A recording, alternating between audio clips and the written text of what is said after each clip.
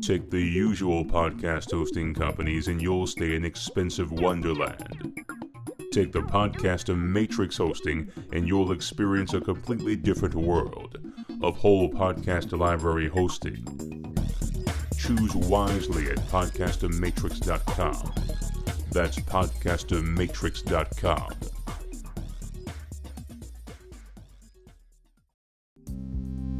The sound of the voice on the other end of a 911 call is almost always delivered frantically.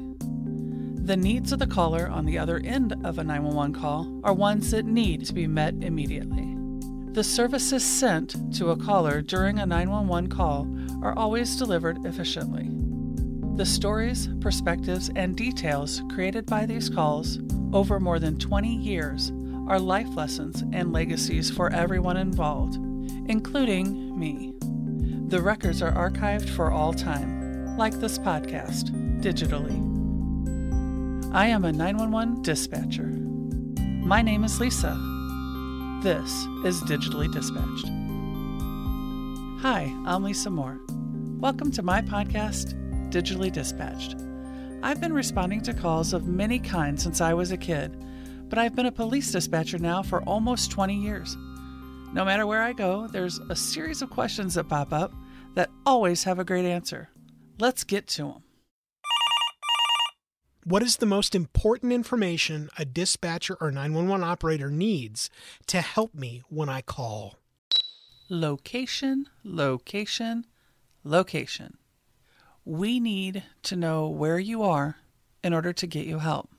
I'm really concerned about what's going on too, but if I don't know where you are, I can't get help to you. So tell me where you are first and foremost, and then we'll get into what's going on after. What kind of schooling will benefit me the most when I consider becoming a dispatch or 911 operator? There really isn't any schooling for a dispatcher per se. People that are in the field come from all different kinds of backgrounds. I went to college to be a elementary school teacher, and now I'm a police dispatcher, and I absolutely love it. I incorporate the things I learned in how to keep a classroom calm, which helps me on the radio and on the phones with people. But to actually find classes to go to, there aren't any. A lot of people now take criminal justice classes, and that can help because it gives you a background in what criminal justice is all about. But you don't have to have that in order to become a dispatcher. What kind of uniform do you wear while you work? If you don't have a uniform, what kind of dress code do you guys observe? We no longer have a uniform. We used to have uniform shirts that was like a polo that had the logo on it.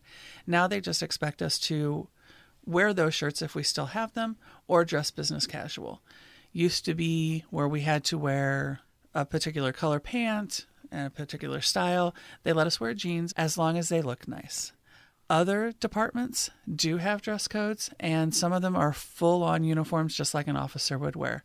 Fortunately, we don't have to do that. It makes our job a little more comfortable, and it keeps us calmer when we're taking calls and giving out calls to our officers. Honestly, it just depends on the department you work for and what their rules are.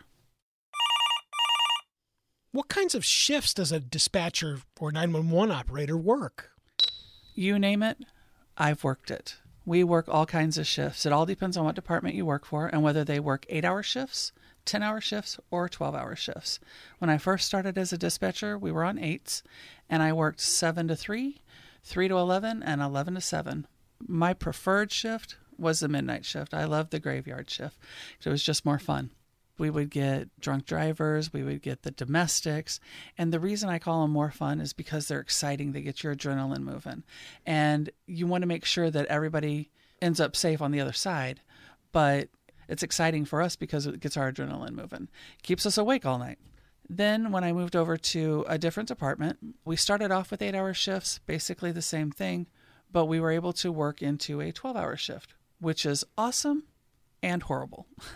It's awesome because you get 3 days off every other weekend. Saturday, Sunday, Monday are our days off, and that's great. But then you have a long week where you work extra shifts. I like working the 12-hour shifts. Currently, I'm doing 1 in the afternoon to 1 in the morning, which is perfect because then I don't have to wake up early. And that's great for me. I'm a little too old anymore to work the midnight shift, which is 8 p.m. to 8 a.m. It gets long, but it's still an exciting shift.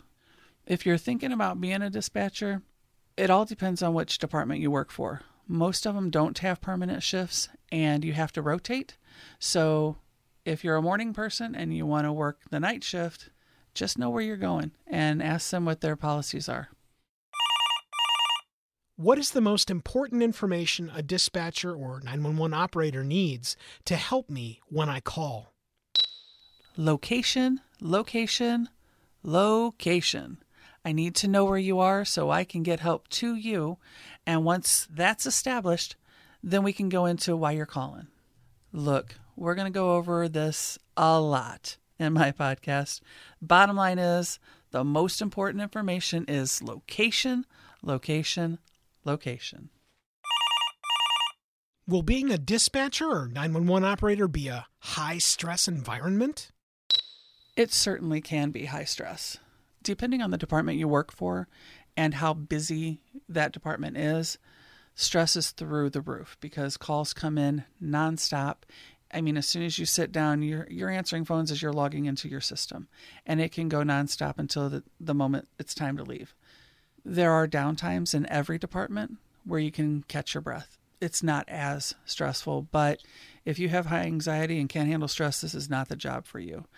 Any call can become stressful depending on the circumstances behind the call. Not every call is going to be stressful.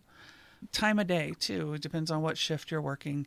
But each call has the potential to become stressful. It's a stressful job. I am dyslexic. Am I not going to be able to become a dispatch/911 operator?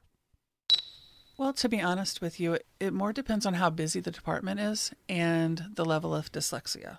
Because where I'm at, it's not overly busy. So someone with dyslexia might be able to slow things down and go at their own pace and be able to maybe recite what they're going to say first.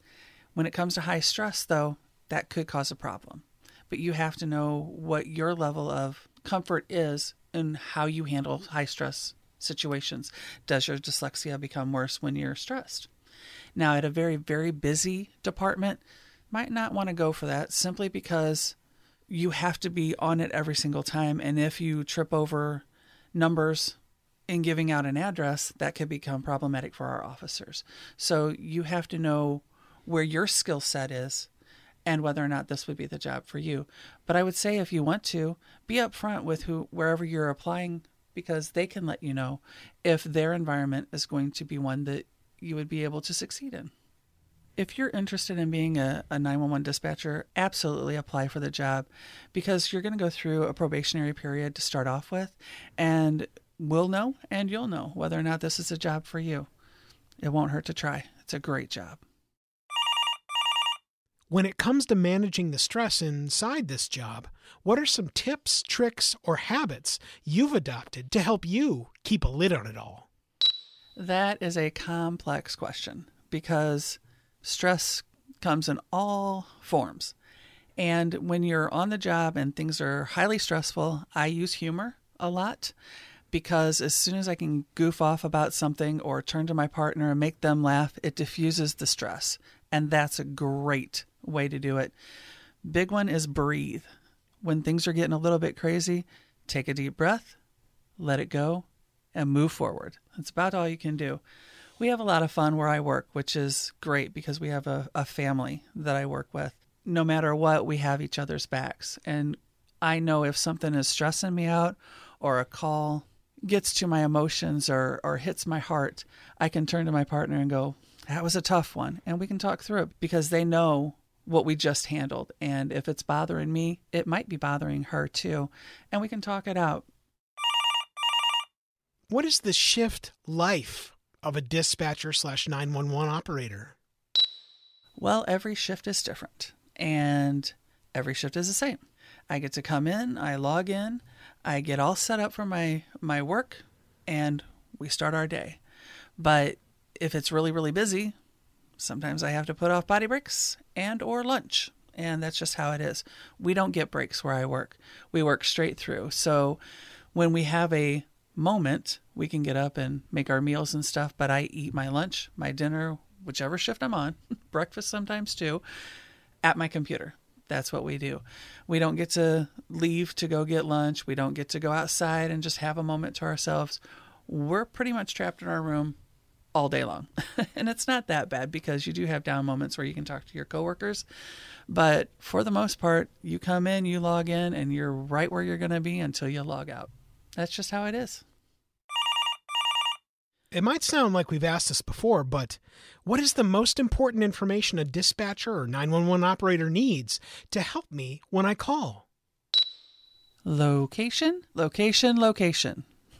I need to know where you are so that I can get you help.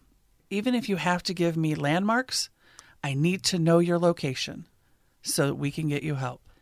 This, as I've stated before, is vital information and the centerpiece to my podcast, Digitally Dispatched. We need to know where you're at so that we can get the help to you that you need, whether it's police, fire, or EMS. We're going to ask you all the important questions after I know where you are. Then I can get you help. So what else do you want to know about my job? Jump over to my website at digitallydispatch.com, fill out the quick web form, and tell me what you want to know about being a dispatcher or a 911 operator. The calls, stories, and legacies I share are dispatched digitally. The lessons learned by all, the callers, you, especially me, are a piece of my life's unfolding story that I'm proud to share, and are preserved digitally. Your thoughts, ideas, and comments can be sent to me electronically at my website, digitallydispatched.com. I am a 911 dispatcher. My name is Lisa, and you have been digitally dispatched.